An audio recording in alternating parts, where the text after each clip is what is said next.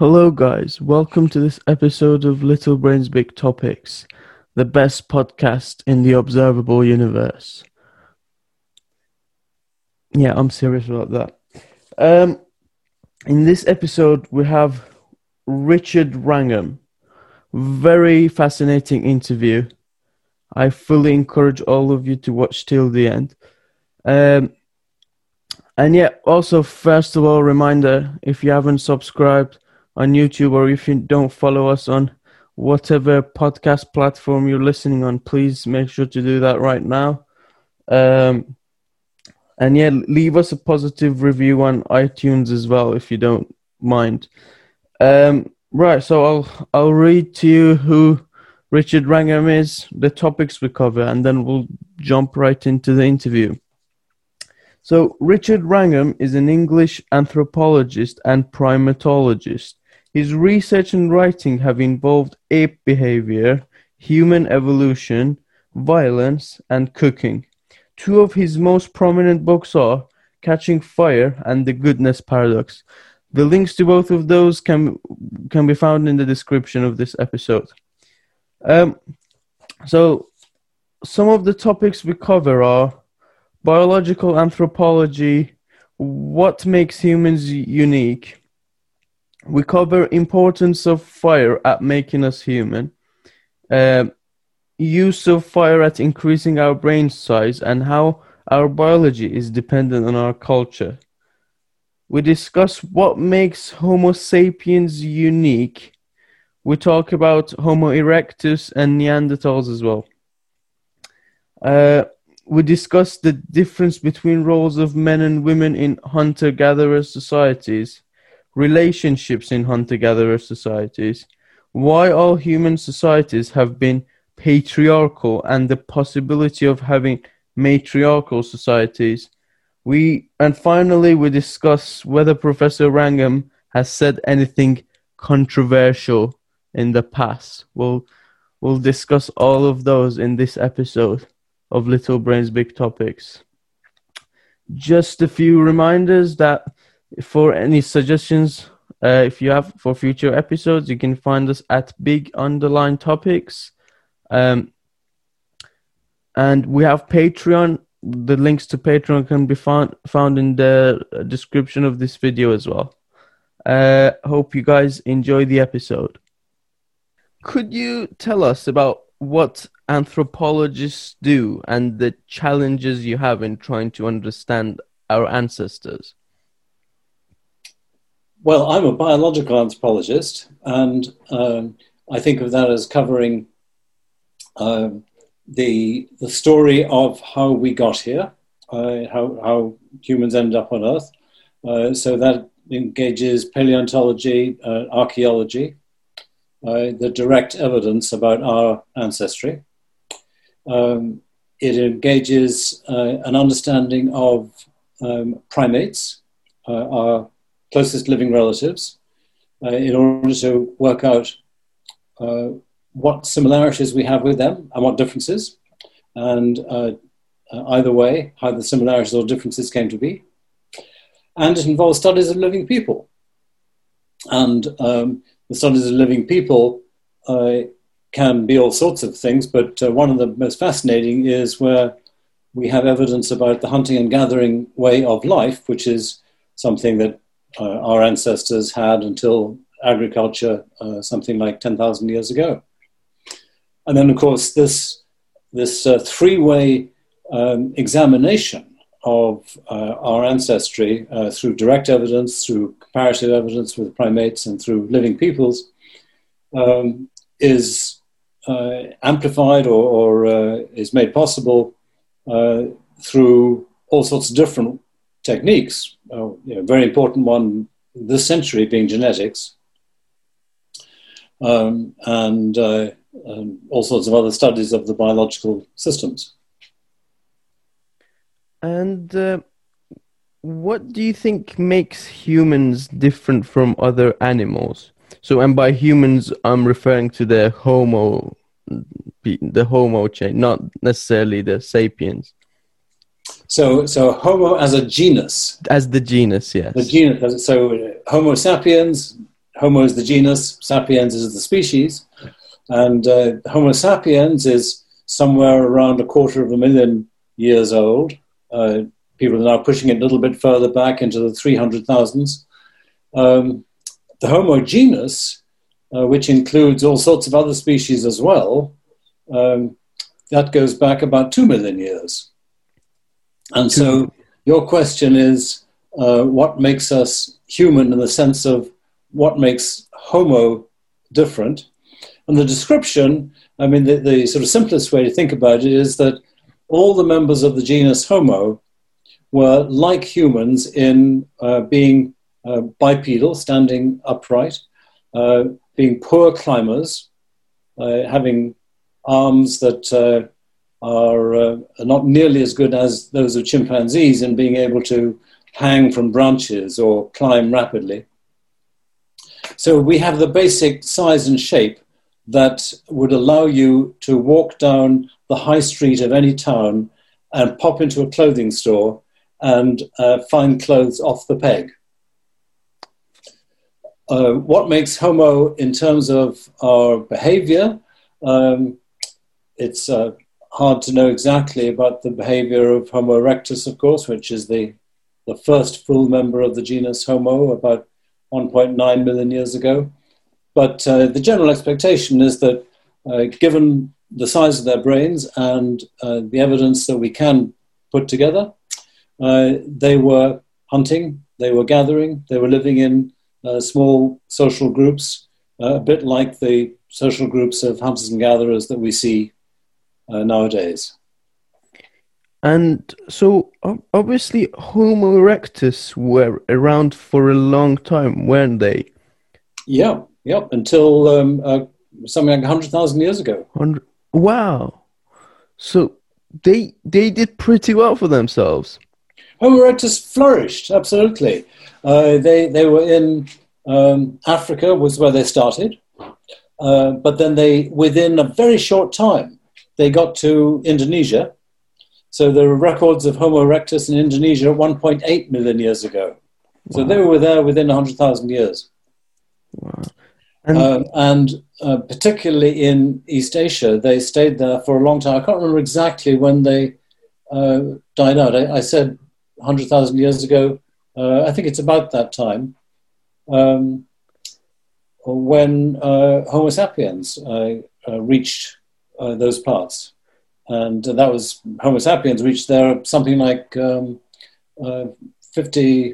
or 60,000 years ago. So Homo erectus is very successful indeed. That's right. Did they coexist with humans at any time, Homo erectus, with sapiens? Yes, absolutely. They coexisted. So sapiens, say if you call sapiens starting at 300,000 years ago, then for something like 200,000 years, they coexisted. They didn't coexist in the same place. Right. So they coexisted in time, not in place. In time, that's right. So at that point, Erectus was in the east, in Southeast Asia, and Sapiens was in Africa and making repeated ventures into what we now think of as the Middle East, and then eventually Europe. And do we know of any... So Homo erectus, I guess, coexisted with Neanderthals and Denisovans as well? Yes. So Neanderthals broke off from the line with Sapiens something maybe 600,000 years ago, that sort of thing. Right, so they descended from Homo erectus, Neanderthals? Most people would say they descended from Homo heidelbergensis. So Erectus gave rise in Africa to Heidelbergensis. That is a form with a slightly bigger brain, small changes in the skull that you see evidence of around 600 to 800,000 years ago. And most people would say that Heidelbergensis gave rise to two forms, sapiens within Africa and Neanderthals, which went into Europe. And how much do we know about all these different species of humans? Do we know how they did they have language? Did they have culture? Did they have religion? How did they what groups did they divide themselves into? Do we know any of those things about them? We know a lot less about their behavior than we do about their relationships, their phylogeny, their evolutionary relationship. And of course, language is one of the great puzzles. It's very difficult to find any way that gives you a clear indication of how much language any population, any species had. So the short answer is we don't know. And there are people who think that relatively full-blown language goes back maybe even all the way to Homo erectus. And there are other people who think it's much more recent. I'm one of the people who think that full-blown language is much more recent. I think it began with sapiens, and I think it accounts for the evolution of sapiens. But we don't know. With regard to culture, the material forms of culture, sapiens and Neanderthals were in many ways very similar. So you see a lot of things that Neanderthals did that were very similar to what sapiens did, particularly with regard to the use of stone tools, and to some extent with bone tools, and a little bit of evidence of art. The thing about Neanderthals is that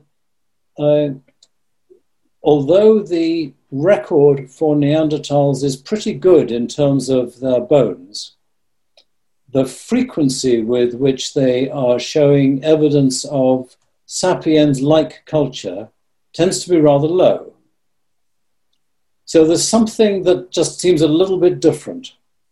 Now, again, you'll get some people who say that there's basically no difference culturally between Neanderthals and sapiens, based on the fact that a lot of the kinds of tools that are left behind by sapiens can be found occasionally with Neanderthals.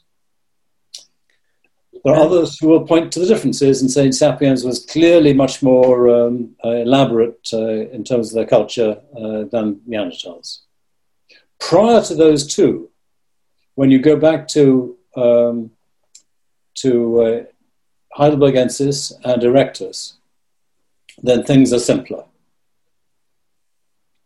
Right, if you go further back enough. Yeah. Then you know for a fact. Well, yes, I mean, so the stone tools that Heidelbergensis was using were clearly of an earlier level of sophistication. So they did not have the Levallois technique that seems particularly important. And actually, the Levallois technique does not really seem to have been used, I think, by Neanderthals either. So that was something that's very much associated with sapiens, a technique where you can reconstruct that what the people are doing is looking at a stone and imagining the tools that you're going to be able to get out right from the middle of it and chipping away at it in order to get out what's in the middle, rather than just hitting it and hoping that something useful comes off. So in other words, very well anticipated approach to obtaining their tools. Another thing that's very different about sapiens is that there are no indications in Neanderthals of arrowheads. So it's only with sapiens that you get an indication of actually any kind of projectile weapon, things that you can imagine being flung through the air, so through a distance. And that would give sapiens great advantages in terms of efficiency of hunting, whether using literally bows and arrows or using spear throwers. An atlatl, do you know what that is? It's kind of a tool that gives a mechanical advantage to using a spear. A bit of wood where you can hook the base of the spear into it and then throw, and it'll give great additional force to the spear thrust. So these are things that would have given them sapiens advantage in hunting, but presumably also in aggression against members of either their own species or another species, such as Neanderthals. And would you attribute high intelligence to, well, we know you've written a book on cooking and intelligence. So that book is about the humans, isn't it? It started 2 million years ago, the cooking process. Yeah, you're talking about catching fire. Yes. It's called Catching Fire, How Cooking Made Us Human. And so the argument in that is that at the present, there is no alternative explanation for the evolution of Homo erectus at around 1.9 million years ago, other than that they were able to control fire and use it to cook, as well as to use the fire to protect themselves from predators and so on. So, the argument is that if you look at the adaptations of Homo erectus compared to the earlier ancestors, what you see is a species that is got a relatively small gut and yet is eating both vegetable foods and meat. And if they are not cooking, they would have to have a large gut to digest those raw vegetable foods. So the fact they have a small gut and small teeth means that they are somehow able to get away without eating raw vegetable foods. And I think the only plausible answer is that they were eating cooked vegetable foods. And in addition, they had abandoned the long adaptation to climbing in trees, as evidenced by now the fact that instead of having ape-like shoulders that would enable them to hang from branches and so on, they had shoulders like us, which means that climbing in trees is possible but awkward, and not the kind of thing that you want to be able to do on a regular basis for sleeping. So they must have slept on the ground. And if to sleep on the ground would be absolutely crazy unless you've got a good way of defending yourself at night from all the things that can bump into you, whether it's elephants or lions. And in other words, they had fire. So, I would never think about going in and bedding down in the Serengeti nowadays without fire, even though the animals generally are afraid of humans. And I think that's the way it would have been for Homo erectus. So I think that Homo erectus was the first species that was committed to using fire. That commitment meant that they were doing it all the time. They could not have adapted with small guts, small teeth, and lack of climbing ability unless they could guarantee using fire all the time. So that would have a really interesting implication so fire, there is nothing instinctive in us to know how to create fire. It's a knowledge. It's something you learn. Absolutely. So does that mean that like one generation of them learned how to use fire, and over the span of 2 million years, they moved that knowledge, they told each other generation by generation? Yeah, I think that that's right. The practice of making fire has been so important that generation by generation, everybody has learned how to do it from the previous generation. So we have relied entirely on our cultural ability to be able to be adapted to something completely vital. So you've got this lovely two-way interaction between culture and biology through fire. Because on the one hand, we have remained cultural in the sense that you pointed out, that we have to learn how to make fire in every generation. On the other hand, it's been taken into our biology because we could not now exist without fire. Our biology has become adapted to it in such a way that if you took anybody living on Earth and put them into the wilds, then they would die out. You would not get a living population. That this is the evidence that we can draw from studies of living people and comparison with primates and so on, that it is impossible for humans to live on raw wild food. So our biology depends on our culture. And all the hunter-gatherer indigenous societies that we have records of, they all knew how to make fire. Well, it is certainly the case that they all knew how to make fire in one sense, which is they know that if you can see someone else's fire, then you can put some fuel on it and take that fuel away and make your own fire. Right. Okay. And so that is a way to get fire. And that may be all that humans actually need, because even though fires do go out, hunter-gatherers are famous for being extremely nervous about letting fires go out. So, I had a student who was spent a few months with Bushmen in southern Africa at a time when they were living off the land. And every day what would happen is that they would wake up and would put dirt around their fire in a way that would just keep it smouldering all day. And then they would go off and forage and hunt and so on, and then come back in the evening and just blow the fire up. It would still come back to flame quite quickly. But one day this guy, his fire went out. And so he came back and the fire wasn't there. Now everyone else's fire was there, so that was fine. But oh my goodness, those women, they said, "You are a bad person.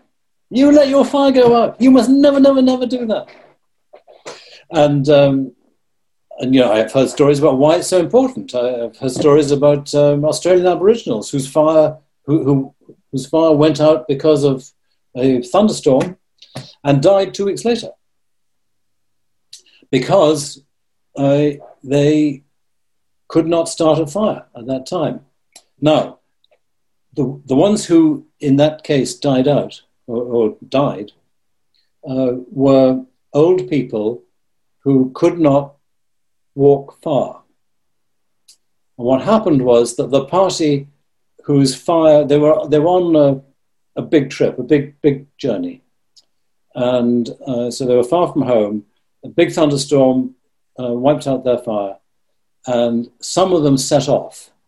And they set off, and it took them a long time to get to a place where there was fire.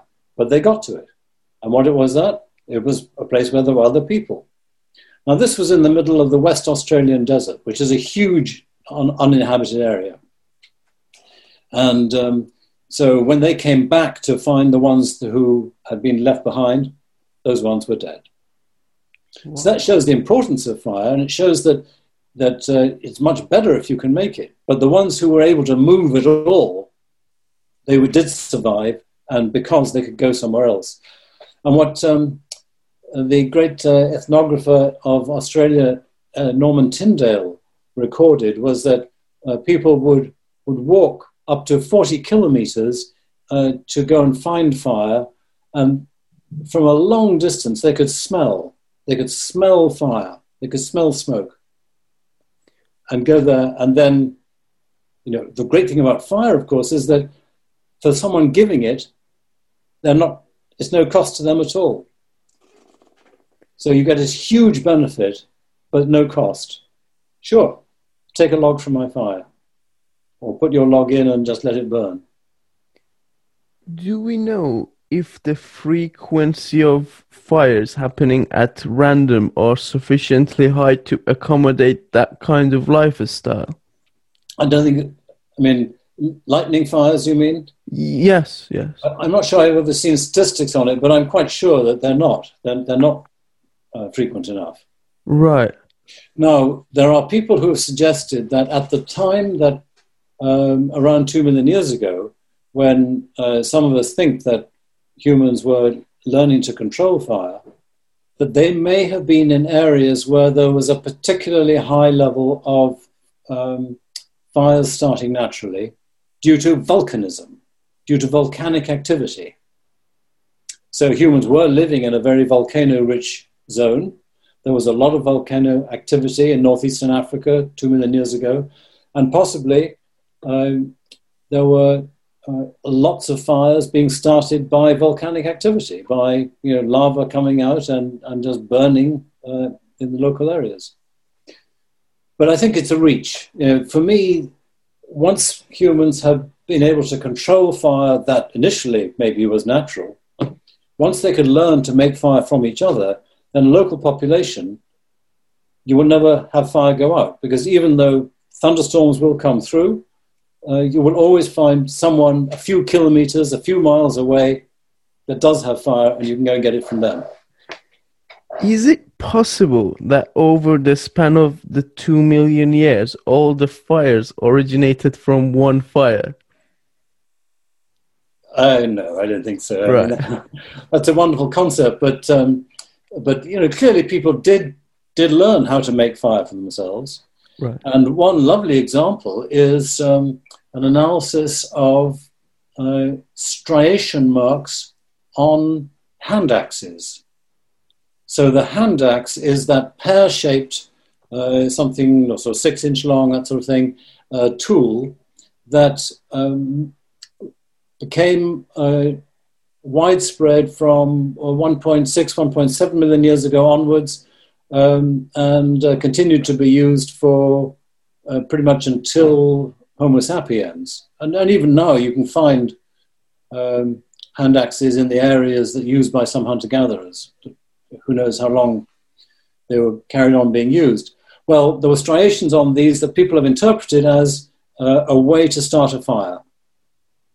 These are flint, and if you strike them with an iron-rich ore, a little lump of some kind of iron pyrites, then it produces sparks that are sufficiently hot and long-lasting that they are very good for starting a fire with. Well, I'm not sure what the oldest hand axes are that are flint and have had the marks on them to show this, but they're in the last few 100,000 years.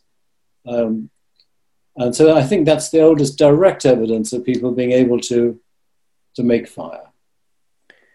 And do you think also that use of fire for cooking allowed our brains to get so big?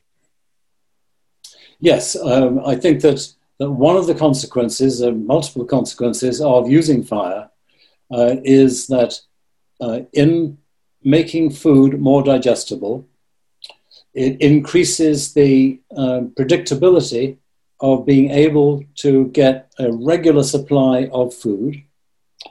And it means that there is the opportunity for an animal that has relatively high metabolic needs to get those needs satisfied every day without endless chewing. So our brains, when we're sitting around just not doing very much, our brains use around a quarter of all of the energy that we are using to maintain our metabolism. So the brain weighs about 2.5% of your body, depending on exactly what size you are, and it will use something 20 to 25% of all of the energy. Every fifth hamburger that you eat goes just to your brain. Wow. And that's that ratio is very high for humans, isn't it? Yes, it's much higher for humans than for any other species. And so this reflects the fact that we have a greater need for metabolic supply, energy supply for our brains. We cannot afford ever to let them stop, because if you do that, you die. We're not like computers. Computers you can turn off and turn on again. Unfortunately, that doesn't work for brains. So even at night, you're using your brain. Very interesting. The humans are also relatively well endowed with fat. We have a percentage of fat in our bodies that is higher than in any of our close relatives. And that's probably another way in which we are able to have the luxury of a large brain, because it means that even when we can't on any one day get enough food, we have the fat supplies to be able to mobilize to supply our brain with ultimately glucose. And that again may be possible because we eat highly digestible food. Because it's cooked, we don't have to use a lot of energy to digest it, and therefore we can shunt off the excess energy into fat. Wow. So what would you say? So I know we've touched on this a little bit, but what would you say are some of the most distinct characteristics of sapiens? Well, when you compare us with our earlier ancestors, then the typical thing that, the classic canonical answer to that is, well, our brains have got a little bit bigger and probably we are just that much smarter. A closely related version of that is that we were more cultural. Our culture has developed increasingly. And you asked earlier about religion. It's only in recent sapiens, within the last 25,000 years, that you see these wonderful cave paintings that indicate, certainly some suggestion of some pretty deep religious feelings. So those are the two ordinary answers. And then a third sort of classic answer is that if you look at our skulls and skeletons, we are more lightly built than our more robust ancestors, which most people would call Homo heidelbergensis. And it's true in comparison with Neanderthals and Erectus as well. We are just a more lightly built species. And a classic explanation for that is that we were using our increasingly inventive intelligence, our increasingly sophisticated culture, to do things with tools that previously would have engaged our brawn, our strong muscular bodies. So we were able to use our projectile weapons to kill animals at a distance, and therefore we have to spend less time actually grappling up with them close up, and therefore we can afford to be more gracile, less robust. Is it? I did so those three things because those are the classic ways of thinking about them. I'll give you a fourth, which I think is fully as important as all the rest of them, and that is the idea that we became reduced in aggressiveness, and the way I would describe that is we became more like a domesticated animal. We'll definitely get to that. Okay. So do you think it's possible the reason we're more fragile than other species is that our bodies have spent more energy in the brain and less into muscles and giving us making us stronger? Well, it's true there's a little bit of a trade-off in that direction, in the sense that we do commit less energy to our musculature, to judge from the way in which we have reconstructed the musculature of Heidelbergensis, Neanderthals, and so on. But I don't think that the logic works that we needed a bigger brain, we put energy into our brain, and we just put up with having more gracile bodies. If we needed to have those robust bodies, we would have them. Right. We can get away with them now, not because we simply can't afford them, but because there's something about the way in which we live which means that we don't need the robust bodies anymore. Right, so it's because we don't need it. It's because it's not actively needed. We lose it over time. It's not that it's a direct trade-off. Yeah. Right. Yeah. And not to anticipate it too much, but I think again it's because we are a less aggressive species, and therefore we can afford not to have to defend ourselves so well in physical fights against members of our own species. Fascinating. So how do you think the roles of men and women differ in human societies? And I mean like the hunter-gatherer societies. How did their roles differ? Well, there's a very consistent pattern in terms of the daily activity, the daily round of work. And I say consistent, I mean it's consistent across all the different kinds of hunter-gatherers from the Arctic down to the tropics. And that is that the women produce or carry out the activity on which society depends on a daily basis. And in the majority of the world, what that means is that they go out and get the ordinary boring food. They get the equivalent of the rice and the potatoes and the pasta. And the men go out and get the interesting food that gives life to the boring food. So those are the meats and the honeys and those pretty much cover it in general.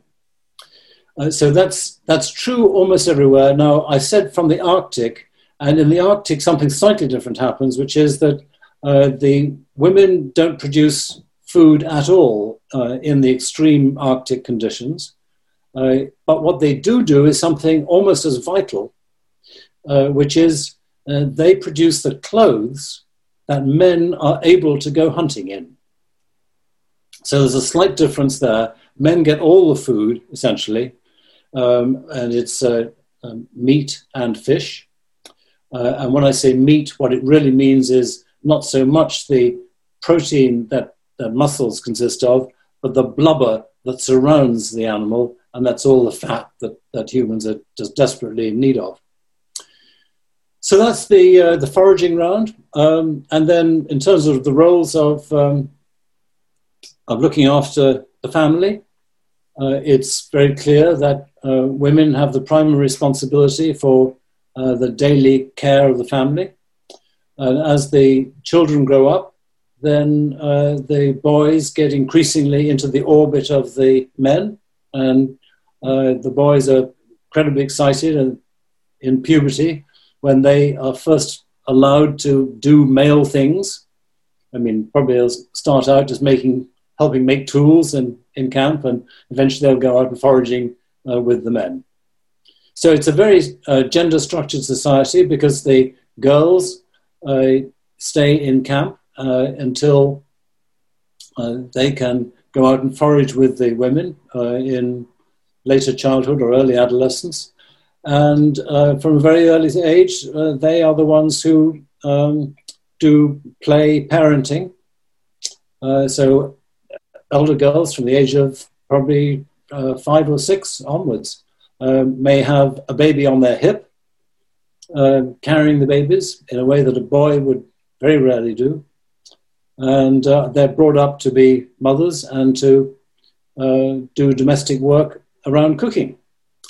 And so the cooking is an interesting question in terms of gender, because both men and women cook, but they cook in totally different ways. The women do the daily cooking. The women do the cooking of the daily meal in a way that is expected absolutely of them, so that if a husband comes home from foraging and finds that a woman has not prepared the food, then she would be in big trouble. And other people would not be surprised if the husband ends up physically beating the wife. They would say that was her fault. The men do the cooking in the public arena when there is a feast day, when there is some kind of between family, society-wide excitement. So they're hosting another camp, or they've got reasons to celebrate within their own camp. And then there will be some kind of public big fire, literally maybe in the middle of the camp area, and then men can get engaged in cooking, and typically what they're cooking is meat, and typically it'd be a big animal, and then it'll be cut up and taken to the domestic fires around each individual family's hut or campfire, and then further prepared there by the women. So basically, it's men are doing the public cooking and women are doing the private cooking. And I heard you said the husband comes home. Well, how do the relationships work? Are there monogamous relationships, or can one man can the alpha male have many wives? How does those relations work? There is no alpha male, by the way. No alpha male. But it's true that there are men who are more respected more than others, and who are sort of ceded to in terms of their voluble opinion more than others.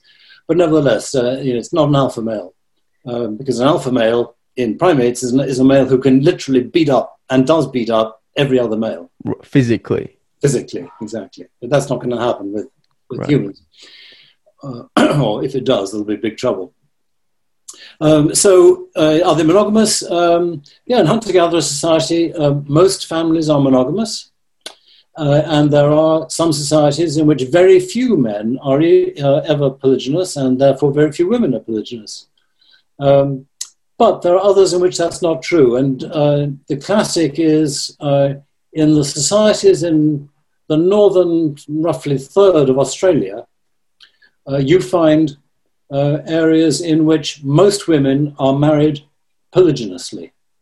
So most women are married to a man who has other wives as well.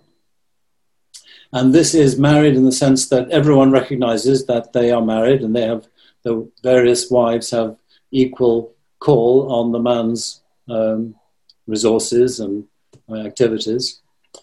And there you may get men who have a lot of wives, 10 wives, 15 wives, even 20 wives.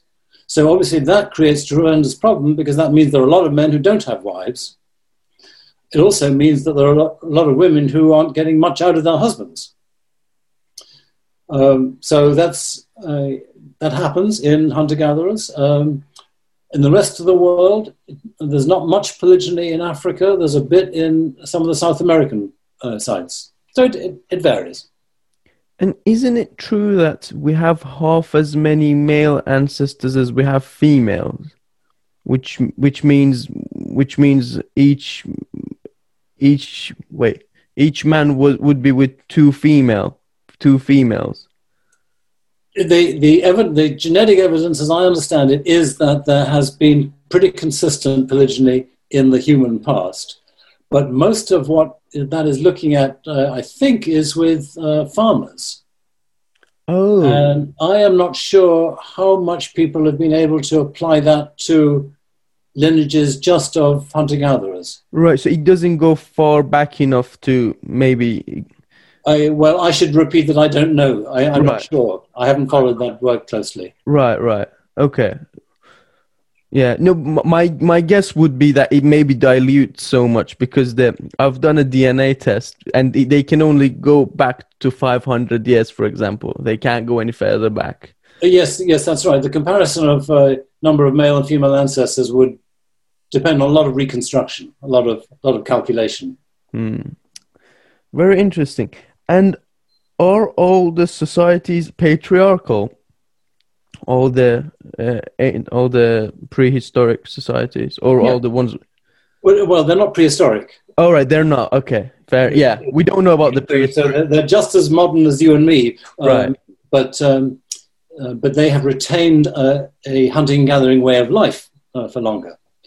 And yes, there is a marked degree of patriarchy in every society on Earth.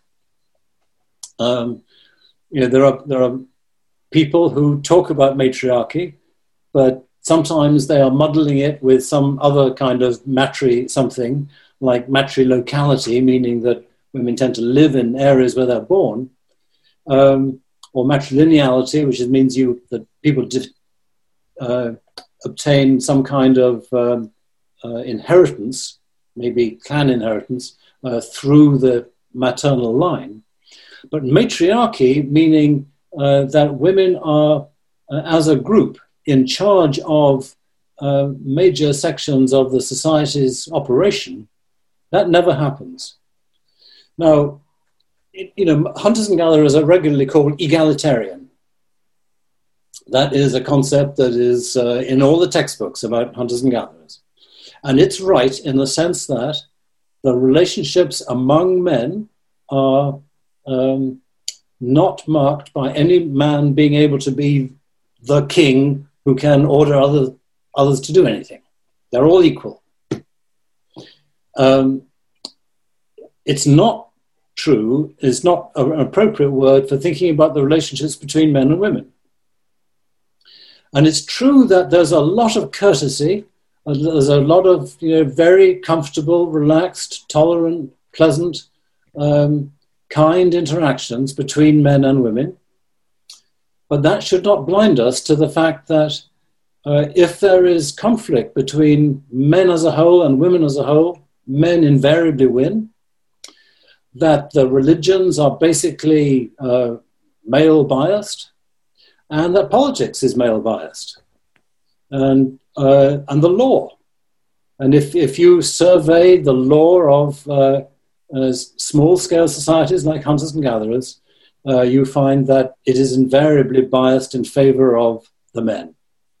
So that, for example, if you take adultery, then the punishments for adultery are always worse for women than they are for men if there is a difference between them. And many similar examples. And why do you think in the modern world we've seen women becoming prime ministers, presidents all over Europe, in the West? Why? So why have we seen such a rise of women to power if for most of the almost entirety of human history, all societies have been patriarchal? Well, most of the examples of women being in power are in patriarchal societies. I mean, all of them are they're examples in patriarchal societies. Okay. Oh, right? So with Angela Merkel in Germany, you'd say it's a patriarchal society still? Absolutely. Right. So for one reason or another, you get a structure built up within a patriarchal society which says, well, how do we choose a leader? And for one reason or another, they may choose a woman. And it might be because of some law about inheritance that means that because of what their father was, they become the leader, or because their husband. That's very common for wives or widows to become leaders. But also nowadays you have democratic systems in which the best person for the job is, by whatever criteria, may turn out to be a woman. Mm-hmm. But that doesn't mean it's a matriarchal society. It's not. On the other hand, we are getting a move towards some limited kinds of, reduction in patriarchy, say, and to some extent some rise in matriarchy in the Scandinavian countries and in Rwanda, where you have, for the first time in the history of the world, political bodies, constitutional bodies, that are numerically dominated by women. So for about 20 years, you've had in Rwanda a parliament in which you have more female members of parliament than male. Wow, fully democratic. Well, not fully democratic, Right. perhaps, because the president, Paul Kagame, he pushed through an arrangement whereby 1/3 of the seats are restricted to being for women. Right, okay. But then among the remaining 2/3, sufficient number of women have been elected in a democratic way that the net result is that more than 50% of the members of parliament are women. Wow. So it could be the first matriarchal society in the history of mankind. That's right. Wow. No, and I think you're right to say it could be, because even though parliament is matriarchal in that numerical sense, the president does have a lot of power himself. So he is a man who definitely tweaks the balance of power. And then if you step outside that purely parliamentary context, then I'm certainly not an expert on Rwanda, but I would say that I'd be very surprised if you find anything equivalent in the law itself, as opposed to the parliament that makes the laws, or in the sort of informal clubs that run society within the capital and all the towns, or in the village councils. So, I think we're moving in the right direction.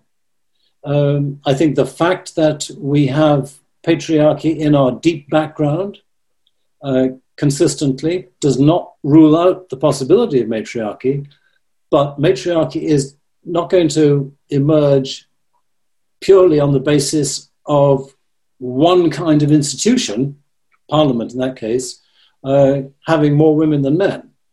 That's a huge help. Obviously, hardly anything could be more important, because they can change the laws that can help reduce the bias against women. Very interesting. And why, evolutionarily speaking, why do you think men have become so? Do you think it's because of their physical dominance over women that we have patriarchal societies overall, or is it something else? Well, I don't think it is just the physical dominance. It's quite true that men are physically dominant over women, and the degree of difference is greater than you might think, even just from looking at body weight differences, because the amount of muscle difference is greater than the body weight difference. That's because women have more fat than men. I mean, even women who are lean have more fat than a lean man. And that reflects the fact that men have relatively more muscle. So there's no question, men are physically, in general, very able to dominate men are very able to dominate women from puberty onwards. But the reason I say that does not seem an adequate explanation is twofold. First of all, if we compare our two closest relatives with each other, chimpanzees and bonobos, we see this fascinating contrast of chimpanzees being the equivalent of totally patriarchal, all males being able to physically dominate all females, and doing so. Whereas bonobos, the dominance ratings of them are kind of mixed between males and females. So you can't say that males are dominant to females, you can't say that females are dominant to males. If you look at all the different individuals, then you might find that the top individual in a dominance ranking is a female, and then the next one is a male, and the next one is a male, and the next one's a female. They're just jiggled about like that. And the top one could be a male. So the reason I draw attention to this comparison between males being dominant in chimps and sharing a dominance in bonobos is that the degree of physical difference in body weight is the same. Males are as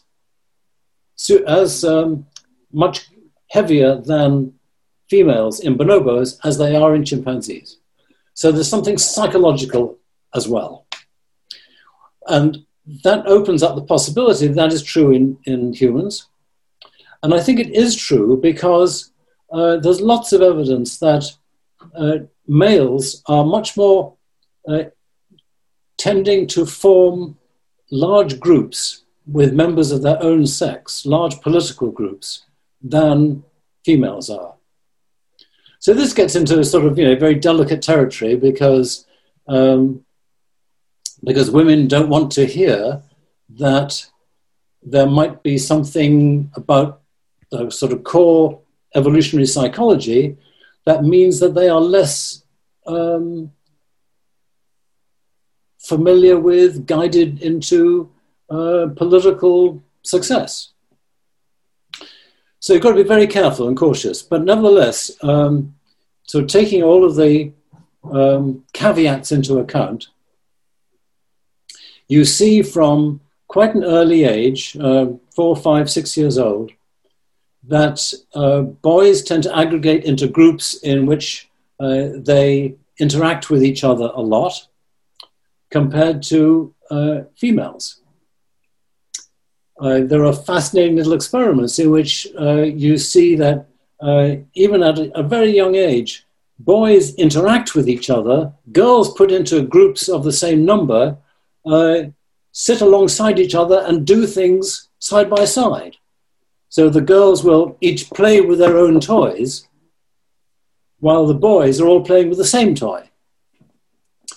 The girls may interact with each other in terms of talking to each other, but as you expand this kind of study, what you find is that the ways in which human females and human males at any age cooperate with each other has this interesting difference, that females tend to cooperate more intensely with fewer individuals, and males tend to cooperate less intensely with more individuals.